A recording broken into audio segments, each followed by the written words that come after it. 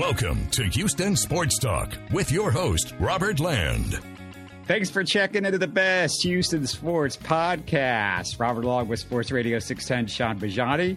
If you're new to the show, welcome aboard. 45 years of journalism between the two of us. Over 35 covered sports in the H. And if you're wondering why I sound different, look a little bit different, the nerves in my jaw are still frozen from my surgery 3 weeks ago. Sean, you know I have a bunch of Texans, Astros, and Rockets to catch up on, but I can tell you my recovery, it feels about as slow as McCullers and Brantley right now, to be honest with you. Yeah, I hear that, but hey, you're looking good. You're sounding good. You got them pipes back, so I'm glad to get rolling again, man, because, hey, we've missed a lot. Hey, and I just want to, for the people watching on YouTube, if you're listening, you might want to check this out. This is what my jaw surgery looked like before the x-rays did, before the surgery. And then here's what it looks like afterwards. And you could see how much they pulled my jaw forward. This is before. Again, watch the jaw. This is afterwards. It was about a half inch, Sean. So it was a lot for even this type of surgery.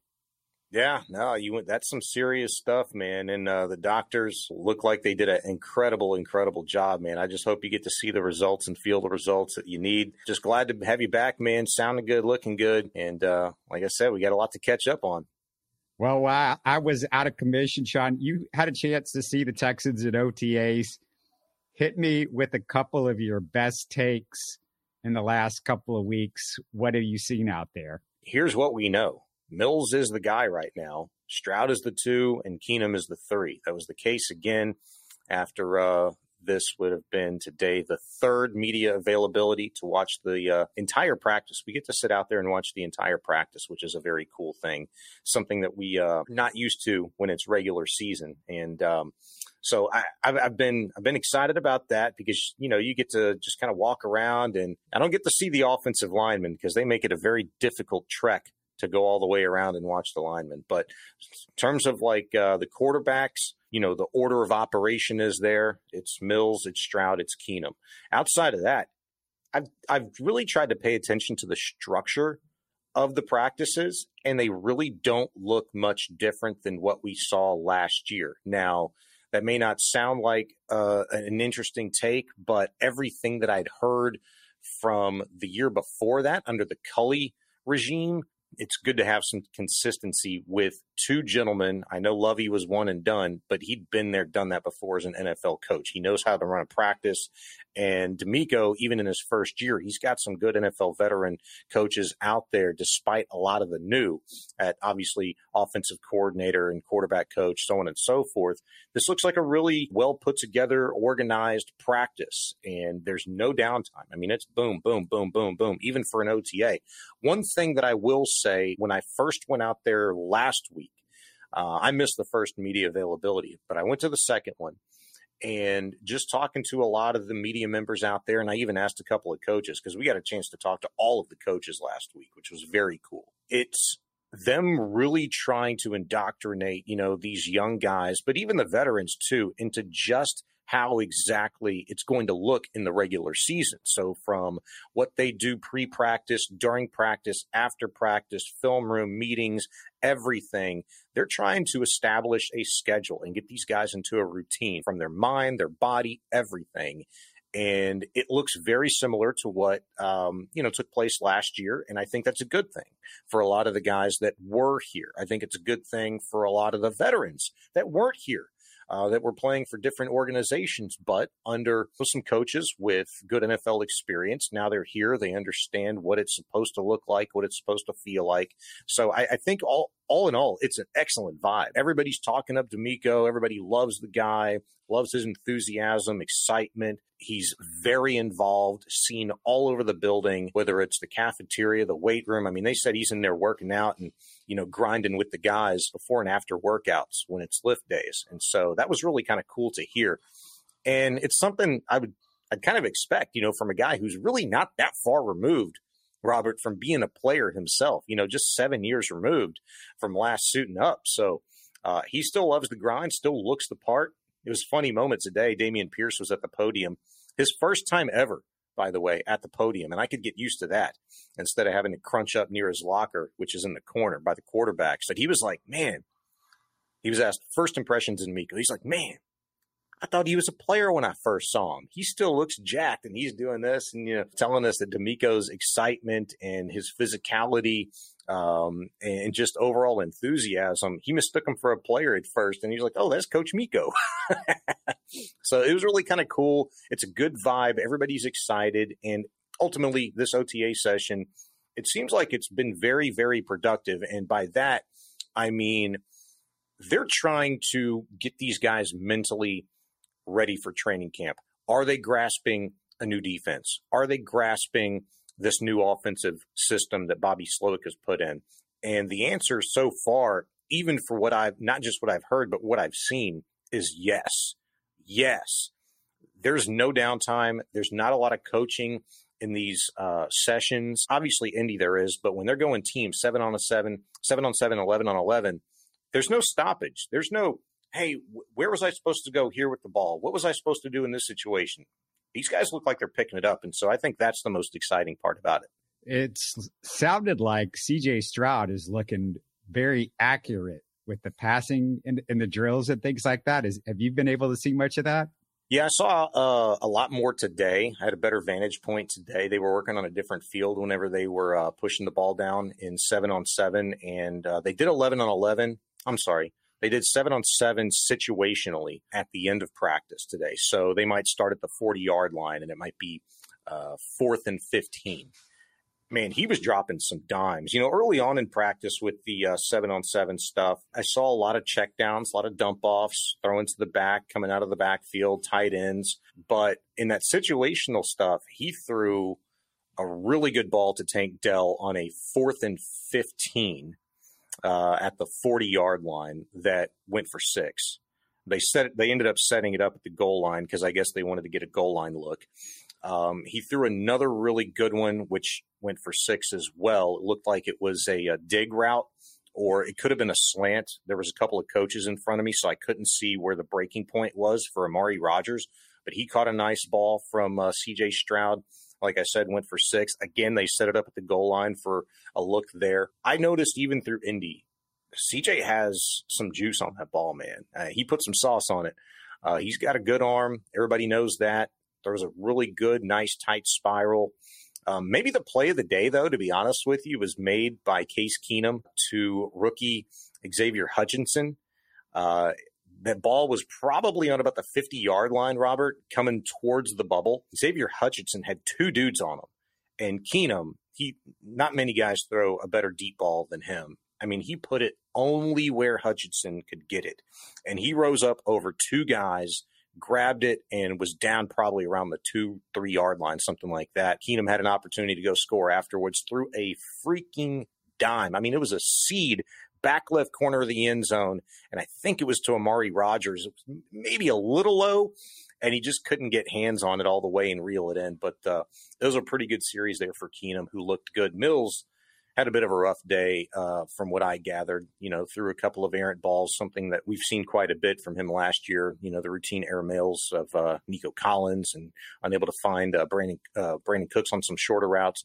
Saw similar issues today. Maybe a couple of them would have been negated by penalties. They did have a full referee staff out there. So all in all, it was probably the first day where I got to see this much of the quarterbacks from a really good vantage point. Everybody is talking about Tank Dell. This is not a surprise to you and me, but and everybody that follows the Cougars. But Tank Dell already impressing guys left and right, I guess, huh? Yeah, absolutely. Just with how he carries himself, really what I've noticed, obviously the quickness in and out of the breaks of his routes. You saw that today. I think I saw one drop, and I couldn't really see, but I thought it was him. People were on the sideline kind of like, thought he could have had another one, but it might not have been him. It could have been Amari Rodgers or Sims, another receiver that they have. But I did see Tank in kick return today a little bit. And, man, just how he was moving. I mean, you're not tackling. They don't have pads on, but, guys are kind of closing in on him. And just how he's able to elude players on the kickoff return drills and punt return drills.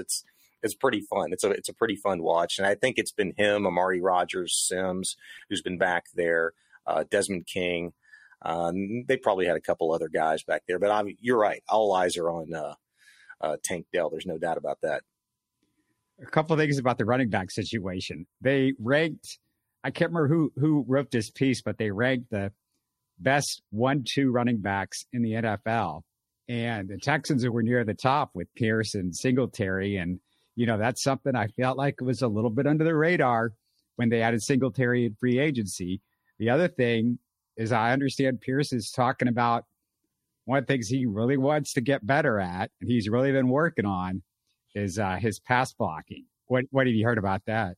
Well, he actually talked about that today at the podium, and he was asked about that pretty routinely last year, if you recall, Robert. When he was not in games in those high leverage situations early on through pretty much the first half of last season. I think it was until about week 8 or 9 before he was seeing meaningful snaps late in games. Hell, even early in games where there were some crucial plays, if it was a 3rd and short or a 4th and 1 wide on the field, it took a while for him to get there.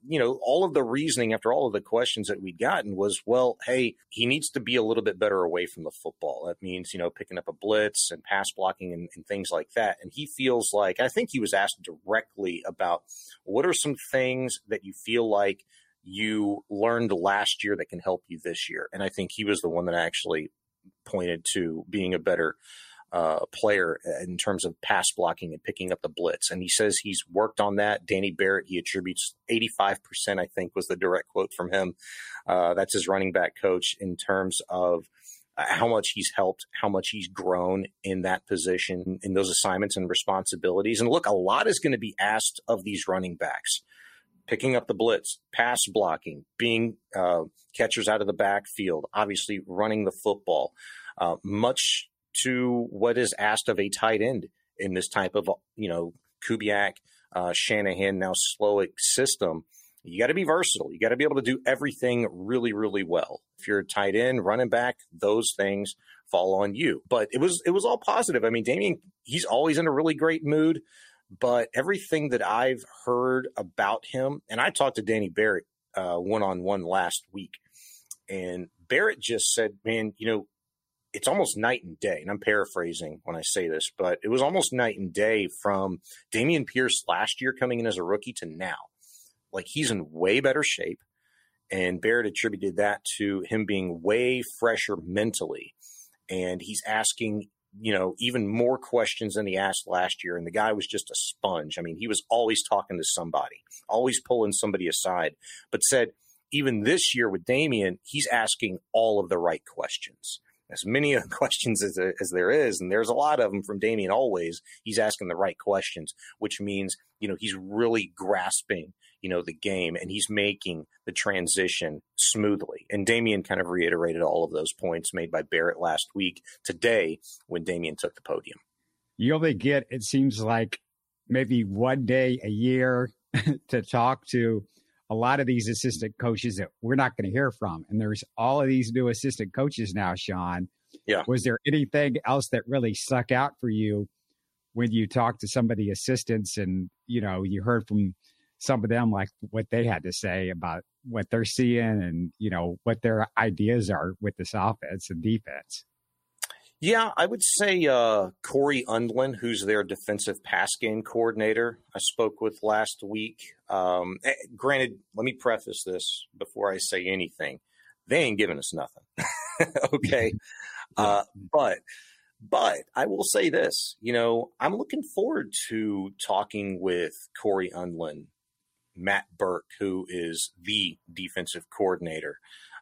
Whether or not he's going to be calling plays, we don't know. He doesn't know. At least he hasn't said so yet. DeMeco, of course, hadn't said anything. But Moreland, I can't remember his first name, but he's the tight ends coach for them. I thought those three from last week, and having been around them and just listened to them talk some shop and getting a chance to meet them, were probably the most interesting. And I mentioned Unlin first because we were talking to him about the versatility of the safeties in regard to Jalen Petrie and Jimmy Ward specifically. Both of those guys have kind of been asked to do multiple things, whether it be Jalen in college, who was kind of a hybrid linebacker, safety, a guy that would play up in the box. He was versatile in terms of the guys that he, was in charge of being on, if it's a bigger tight end type or slot receiver, a bigger wide receiver, whatever the case may be, he's kind of done that. Jimmy's done the same thing. What's the advantages in this defense specifically in having those types of athletes at the safety position? And Corey Unlin just really did a great job of breaking down, some of the different things that they could do in terms of showing an offense one thing, but doing something completely different because you have that at your disposal. So I found that really interesting. And Burke spoke on that a little bit as well. And I mentioned Moreland, the tight ends coach, because, again, it comes down to versatility. I think that's going to be kind of a common thread this year. But I think they've got the athletes in-house this year to where that's not going to really sour as it has in years past, where you've really asked a lot of guys that were not as well equipped to do multiple things. But tight ends are going to be asked to do a lot. You got to block, you got to catch, and it really comes down to being a professional and having the right body language and not giving anything away to an opposing defense. And that's why you bring in one of the very best in the NFL at his position, certainly the last couple of years, in Dalton Schultz. I think they're expecting a lot from him, and he needs to be healthy to kind of lead that group. But they're doing some different things with Brevin Jordan, too, and Tegan Quatoriano, who I'm really excited to see, who I thought, did very well last year. Moreland's really excited about his entire group, but those guys particularly is who I asked him the most about. And so I think those guys are best suited in this system to really kind of benefit the offense the most just because of what they bring. Look, Jordan needs to be a lot better of a blocker, in my opinion. Tegan Quatoriano, entering his second year, didn't play a whole lot last year, but when he did get the opportunity, we didn't get to see much of him as a blocker versus more of a pass catcher, and that's what he is naturally. But I think that's going to be something to keep an eye on come training camp. Well, we got to play some catch up because a lot's gone on since you and I have talked. The day of my surgery is the day we found out the Rockets landed at pick 4 in the draft lottery. Yeah, Sean, it's been a while. I've had a lot of time to digest what the Rockets should do with the 4th pick. And the thought was that if they got Wemby or Scoot, if they didn't get those two guys, that they're going to probably maybe trade the pick. But Sean, there isn't a veteran I've heard rumored that I'm interested in to trade for with the 4th pick, and with the new CBA, the new NBA collective bargaining agreement.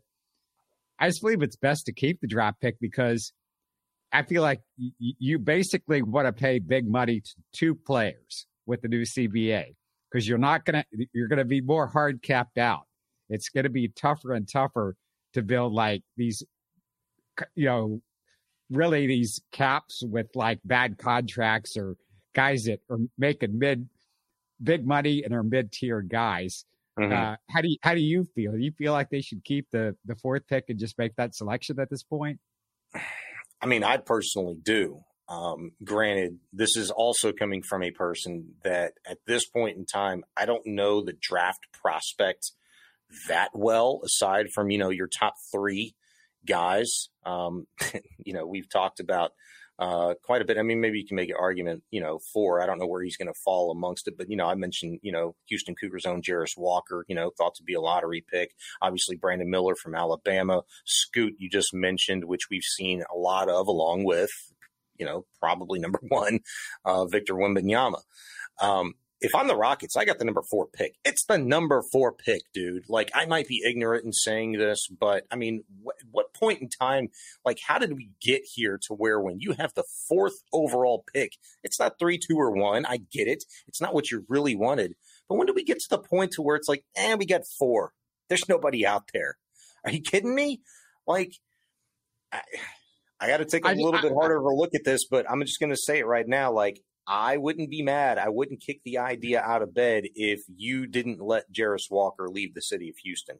I'll just put it to you that way. I'm all about like stacking good young talent with a NBA head coach that I feel like knows how to get the best out of his guys and has an opportunity, which a lot of guys don't get, with his knowledge and track record. And I think, pedigree and Ime Udoka, I want to see what he can do with a good young core mixed in with some good quality veterans, some of which may still be ascending players.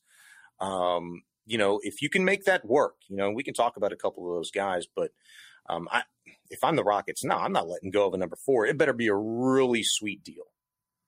Yeah, here's the issue with Jarris Walker. If you're, if you think he's the best guy available at that point, then yeah, but he's also, by most scouts will tell you he's either a 4 or 5. He's not a 3. And you've got Jabari Smith and you've got Şengün. And if you believe in those two guys, you don't want to overdraft at this particular position. And, the guys that the people are talking about, Sean, are the Thompson twins, Amen and Asar. And my only issue with those two guys is neither one can shoot. And they might be far away from shooting. But the good news is, and Rockets fans have been keeping an eye out on this, the Rockets have hired some assistant coaches. One that was with Udoka in Boston, and then they've hired another assistant that both have an expertise as shooting coaches. And John Lucas, God bless him. I love John Lucas for a lot of things, but he's been the shooting coach. And I used to watch that guy shoot as an NBA player, and it was a weird, awkward shot. And I'm like, I don't know if I really like John Lucas as our made shooting coach, but they've got a couple of guys that might be able to help the Rockets out in that, and which makes a lot of sense with some of the guys that they've got on the roster that need to shoot better, because the Rockets were a bad shooting team. They're a terrible shooting team. Honestly, they didn't make any space for Jalen Green. That was a big problem.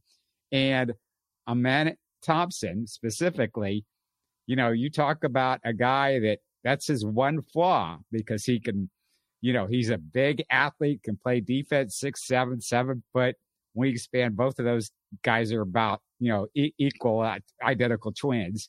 But also, Ahmed Thompson can really pass the ball. Like if you look at some of his passes, they're amazing. Now he might need to learn to be a point guard. Overtime elite is like even worse as far as down the tier than G League and what we saw Jalen Green on, but he had to play catch up on when he came in. But Ahmed Thompson to me would be the guy for most people that you would pick at 4. And, he's a guy that could fit very well with Jalen Green because he can play defense and he can pass. And if you could develop him, but, obviously you would love to get your hands on Scoot. And that's the guy they would like to get. The problem is, Sean, is this. Portland looks like they might get him because Charlotte wants Brandon Miller. So they only trade, I think, if they get an all-star caliber veteran player, because they're trying to win now with Dame Lillard. So it's going to be difficult. You would have to pull off some 3-team to move up to get Scoot. Scoot would be the ideal for me, and I think a lot of people for the Rockets, because he's more like the prototypical point guard, and he's not a great three-point shooter at this point, but, the shot's there. He's a good mid-range guy. So I really think the Rockets, if they draft Thompson, I'm okay with that. I just feel like you're going to have to go get a veteran point guard while you wait to develop, because Thompson's going to take, he's going to take 3 or 4 years. It's just, he's a project. That's plain and simple. Yeah. And, maybe that veteran point guard is a guy like VanVleet, who you and I talked about, earlier before we came on. I'll say this real quick about shooting. They've made some good hires in terms of the staff. They need some guys that are able to speak, reach, relate to their players and improve the shooting. I'll say this, though, too. I'll say this. You've got some young players that look, if we're just judging by last year, we're one of the worst shooting teams in the league. They can improve. That's not who they are. Especially when you put them in a system that is better suited to fit maybe their skill set or get them some different looks, right? So I don't want to, say anything that is, solidified like in my analysis of like, well, this guy can't shoot, that guy can't shoot, Jalen's never going to be a great shooter or whatever. No, I want to see what this system looks like under Udoka and what kind of position he's able to put some of these younger guys in. Maybe they're able to improve and become pretty good. I also think, too, feeling the way I feel about, Rafael Stone, I'm not the biggest fan, but I will say that, I want to see what he's able to do in the draft. If he does keep, the fourth pick and, they've got, what is it, 20, 21 or 22, also in the first round. I can't remember. 20, I want to see what he does with the 4th and 20th pick, because he's done pretty well in the draft. Like, you've got some really good, talented players that he's been able to find, in the first or second round. So they're able to find somebody, develop them, over the course of the next couple of years while they're, an ascending franchise and winning more ball games. I want to see what they can do. And I think the real telltale is going to be what they're able to do in free agency. What sort of group they're able to put together, the veterans. When you start talking about like a Dylan Brooks versus, like Brook Lopez or Cam Johnson or VanVleet, whoever, like, I can only go so far. And I'll tell you this, I'm not a Dylan Brooks fan. I don't know many people that are right now, but there's maybe not a talent-rich, free agent market out there. It's going to take some time. That's the position that you've put yourself in as a franchise. It's just the NBA right now, really, anyway. But they are going to be a better ball club by a lot, I think, just given the regime change and the development of these young guys that are entering, their second year or their third year under Udoka. Yeah, I don't think they were very well developed under Silas. And I have way more confidence that these guys are going to be developed quicker and better. Mm-hmm. But there are 4 guys, and you mentioned them. There are 4 guys that the Rockets, according to Jake Fisher, are definitely after. Obviously, besides James Harden, which we've all heard about ad nauseum, but Fred VanVleet, Brook Lopez, Cam Johnson, and then the final guy you mentioned, Dylan Brooks. And my personal thought on Brooks is I'm right with you because they're not a good shooting team. He can't shoot. He's a guy that's kind of out of control, and you're bringing him to a team that's not loaded, at least right now, with a bunch of veterans. Now, if they add a bunch of veterans around him, but I don't know how many you can add, and there's just not that culture that you've developed here where somebody could tell Dylan Brooks, stop doing stupid stuff, because that's what you're going to have to do. Now, if they get him real cheap, then, he's got to listen to you because obviously he didn't have much of a market out there, and he's got to listen to what Udoka has to say and get his act together.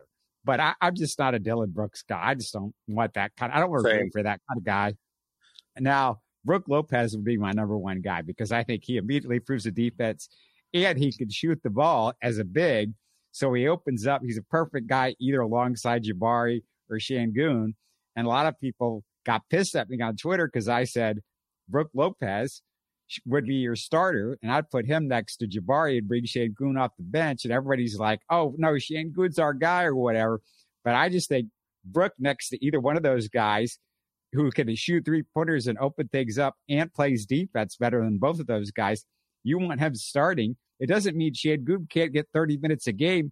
You could split it up almost evenly between those 3 bigs and have a 3-man big rotation.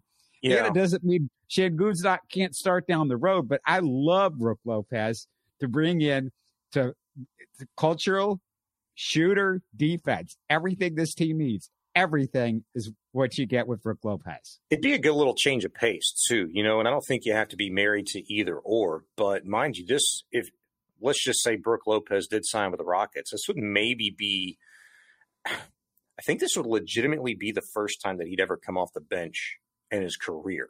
Like, I know he's done it. Well, you're saying he's coming off I'm saying no. I said No, start. I know you're start saying start. Lopez. I'm saying I don't think you have to be married to that or coming off the bench. But I said maybe the bench because, maybe they'd feel like Şengün is in a better position to start alongside Jabari. You don't know how that thing's going to go. But, you're talking about a guy who's going to be entering, his 15th or 16th season in the NBA. He's getting a little bit older. How much does he have left in the tank? Maybe he would be more comfortable coming off the bench. Maybe the Rockets think that's where he's better suited, depending on what they think. But either or, I kind of agree with you in terms of just overall development. Maybe he is a guy that starts right away, for this team. And I just don't understand. Sean, I don't understand why a guy that's starting for a championship caliber team would come to Houston to come off the bench. And you talk about he's getting older. He was practically top 3 defensive player of the year last year. Yeah, that's fair. He's as big a key to that their defense as anybody. If he comes here, to me, he's starting, and then Şengün's got to develop. He's got to be a better shooter. He's got to be better defensively. He's got steps to make. It doesn't mean it's disrespect to Şengün because you can still give a lot of play because Brook Lopez is older. You don't want to play him 40 minutes a game. You're going to play him like 30 minutes a game. Şengün could play. That could be your 3-man rotation right there. And if there's 3 guys rotating, Sean, that's 32 minutes each guy. Okay, 32 minutes each guy. That's plenty in the NBA in today's NBA. Yeah, no, I don't disagree with that. I'm just kind of throwing up a hypothetical. I mean, I know what Brooks is capable of, but he's not an ascending player anymore. He is going to be, I think this is going to be his age 36 season. So, that wall hits at some point. And it's not that I'm saying there was any telltale sign last year, of his play, but I'm just kind of trying to think of all right, you got to weigh that scale if you're the Rockets a little bit. Where do you see Şengün versus where Brook Lopez is at versus what you think you're going to get from him in the system? But I like your idea. I think it would be great if you could make that work. Money would be a little bit maybe of an issue too. I don't know what kind of deal he'd be looking for. But that's the reason why I think he's going to be available, because the Rockets can overpay him a little bit because they got money. As long as you're not throwing all this money at James Harden, which I don't want to do, and I know you don't want to do. I don't think they're doing that. So Brook Lopez, you could overpay him, and Milwaukee's in a little bit of a bind right now because the CBA is going to be coming up, and you could force Milwaukee's hand a little bit by throwing him a little bit of money off the top, maybe in a descending contract, and get them a little bit of trouble as far as that goes. Be nice. But the likelihood is he stays in Milwaukee, but I think the Rockets have a legitimate shot at him. And as far as Fred VanVleet's concerned, I'll take him over Harden in a millisecond as a point guard. And here's the thing, Sean, with Fred VanVleet. He doesn't turn the ball over like some of the, weird turnovers that we've seen James Harden have over the years. He plays defense, unlike James Harden. And here's the other thing. He can hit standstill open jump shots. So James Harden doesn't like to shoot the ball when, he doesn't like to where you pass the ball back to him and he's wide open for a jump shot. We've seen that with James, even in Philadelphia. He's not doing that a whole lot, even though he could be a good shooter. But Fred VanVleet, catch and shoot shots last year, 40%. And he's a very, very solid 3-point shooter. Otherwise, even though he came off a bad year, my only real concern with him is Nick Nurse ran those guys into the ground. He threw a lot of minutes at VanVleet over the last 3 years. And, VanVleet's not a young guy, so hopefully he's got some gas in the tank. But I would rather give him a lot less money to James Harden and let him play that position rather than throw in like a 4-year max or some stupid thing like that with James. Yeah, and look, I'm not doing that, and I hope the Rockets don't do that. I think you can get where you want to get in many different ways besides going back to that old well. And look, VanVleet, an ascending player. Play the one for you, can shoot. He's coming off of his worst shooting year of his career, 6-7 year career from 3. If you went Cam Johnson as well as another, kind of a veteran, another ascending player. I like that value if you can get him. But going back to James Harden, I've always been against it. I don't like how it sounds. There's nothing appealing to that for me in that regard. And look, what happened over the course of the last 3 years has everything to do with that. I don't know how many times we had to say this team. It's trying to win now. I mean, they have turned the page. They are, for real again. And James Harden is just not the answer. I don't care how many times he's endorsed by Eric Gordon or Kyle Lowry or Patrick Beverly, whoever the hell it is, talking about him. I don't care. We've been there, done that. It's time to move on. I don't know if you saw this, but KJ Martin's dad, Kenyon Martin, who was a damn good basketball player, he was on a podcast and asked about James Harden, and he just said flat out, no, the Rockets shouldn't have him around. I'm a little bit more lenient as far as James Harden on a 2-year contract that's not like a full-on max or something like that, or at least a short contract. But anything beyond 2 years with Harden to me is just you're kind of stunning your growth a little bit. I mean, I think he can help set guys up a little bit better. Obviously, he's a great passer, but I would just rather start thinking in more longer terms and have somebody, not that VanVleet is a longer term guy, but at least have somebody that knows that, okay, Jalen Green's the dude, and Jabari Smith's the dude, and Shane Good's the dude. These are the guys that we're building around. When James says something like, he said openly, I want to go back to being James Harden and play the game how I want to play it. That scares the hell out of him. Yeah, I mean, we've seen it, though. Like, it didn't work with Chris Paul. It didn't work with Russell Westbrook. It wasn't going to work with John Wall. It didn't work in Brooklyn. It's apparently not working. I don't know how much Doc Rivers, who's out in Philadelphia anyway, but it clearly wasn't suffice for him there. If he ends up staying there, it's because they give him the money. If he left for a shorter deal worth less money, I would really question what everybody else is questioning, his will to win, because you have a much better chance to win in Philadelphia, over the course of the next couple of years than you do as a Houston Rocket. And yeah, look, this to me, if the Rockets did it, would be an impatient type of a move, and they're not in position. They don't have to do that. They have money to spend. They have the 4th and the 20th pick in the draft. Like, you can't set up yourself in a much better position than the Rockets have right now. Call it a weak draft if you want to, fine, but you're telling me that you can't find value at 4. Absolutely the opposite. This is one of the best drafts we've seen in years. Nobody's ever going to say that. And the thing is, the Rockets are really lucky because they lost their pick in that stupid Russell Westbrook trade for next year. And next year's draft looks terrible. So, and you want to be a playoff team. I get it. And James Harden maybe gets you closer to being at least a play-in. I mean, it's going to be tough to be a playoff team, but a play-in team. Yeah. And I think a play-in team could be realistic with some of the right moves and some of these guys developing. But I think it's scary with the new CBA to cash strap you to a guy. And my deal with James Harden isn't just, I don't think he's like a long-term guy. It's much more than that. This is somebody that is, if you're paying him a lot of money, he's somebody that's starting to get injured. He's getting older, and he's not somebody that we know keeps himself in the best shape. And you've got to be very careful at how you spend your money with this new CBA. Like I said, It's going to get real tighter with the new CBA. They're making it like a more tighter salary cap, and you can't just throw away stupid money, because what happens now is if you do stupid money on somebody right now, and then you got to get rid of them, nobody's going to want to take the stupid money off you can't just trade your way out of it like you used to.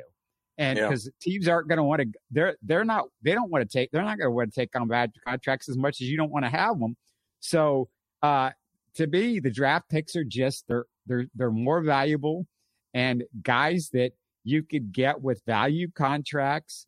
And, you just want guys that also you want to have in the locker room and all that. And, I don't think James is as bad as the worst person says about James in the locker room, or as good as the best person says about.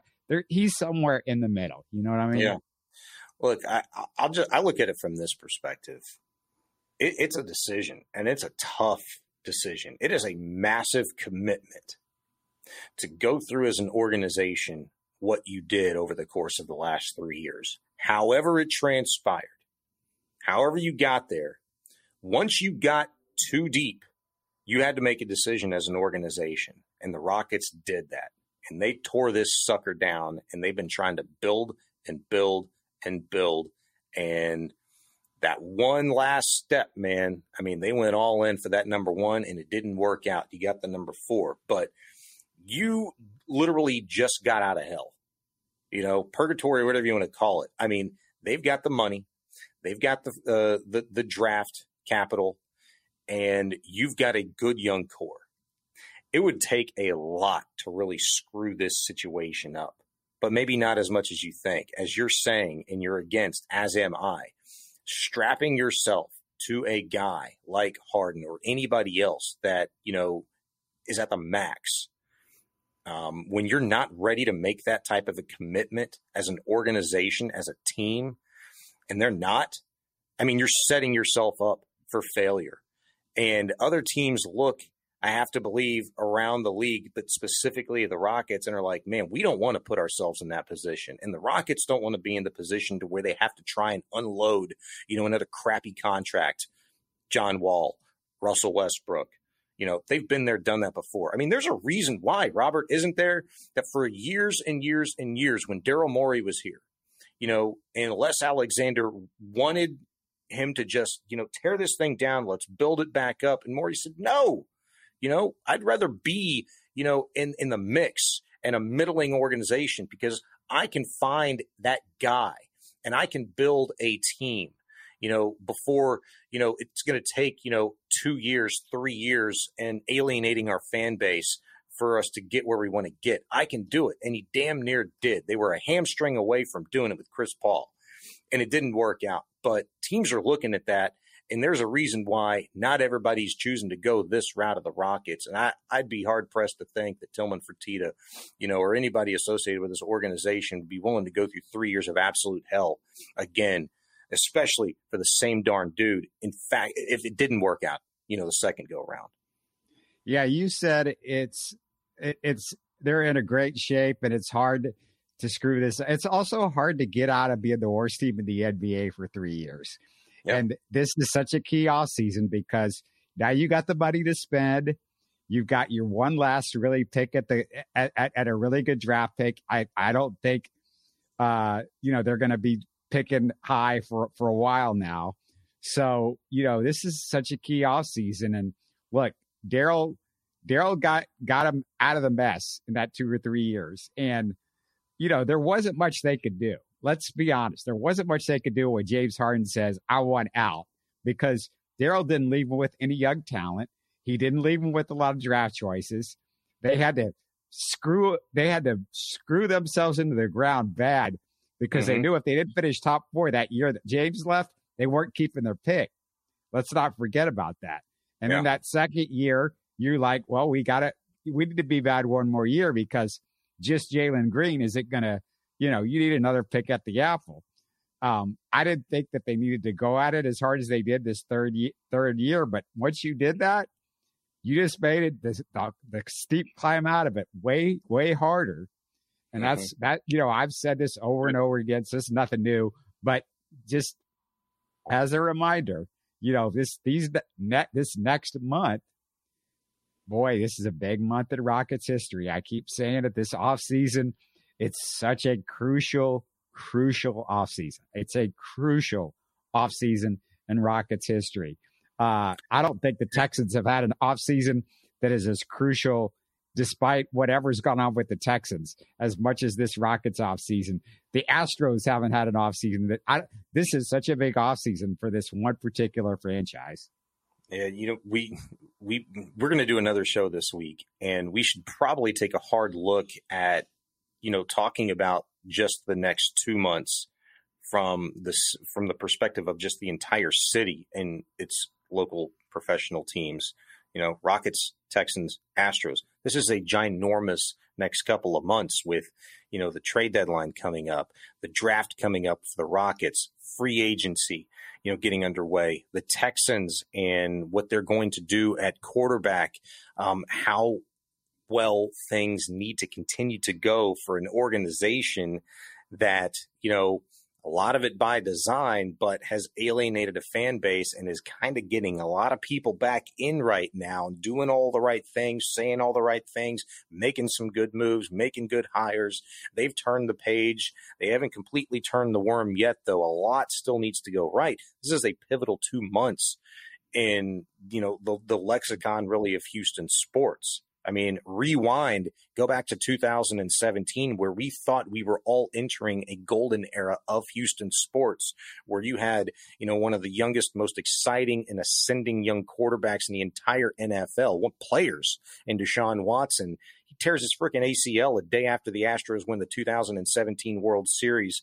A few months later, Chris Paul happens, his hamstring explodes, and they were that close, to beating the Golden State Warriors and going to the finals. And ever since then, it's just been, a what show. And maybe right now, Robert, in June, July, into August, this summer of 2023, maybe we're starting to get right back up there to we can have a realistic conversation about the golden era of Houston sports, being a little bit closer to our grasp once again. Yeah, and we're going to save the Astros for a couple of days for now. There's plenty to talk about, and I got some stuff I want to talk about. But since we had so much to talk about with Texans and Rockets, I'll just put that on the back burner. But I just want to tell everybody out there, it's good to be back and just excited to talk to Sean again about what's going on in Houston sports. And it's been hard not to be able to talk about it, Sean, because you've said it. There's so much going on, and there's a lot of hope with two franchises right now. And then we got the good old Astros that just, they're back being the Astros the last month. So it's been tough to be quiet right about now. Yeah, I know. Well, you don't have to be quiet anymore, man. You got your pipes back, you got your energy up again, and we'll keep praying for you and get you back to 100. And because again, this summer is going to be a great one, man, an exciting one for sure. I know that for a fact, and we have a lot to keep the people up on and talk about going forward in Houston. We'll hit you guys in a couple of days. Talk to you later. You're listening to Houston Sports Talk. Hey, don't forget to support us by subscribing and commenting on YouTube. You can always listen to us on Spotify, Apple, or your favorite podcast app. Tell your friends about us and share our show links on social media. Spread the word, everybody. Thanks for listening.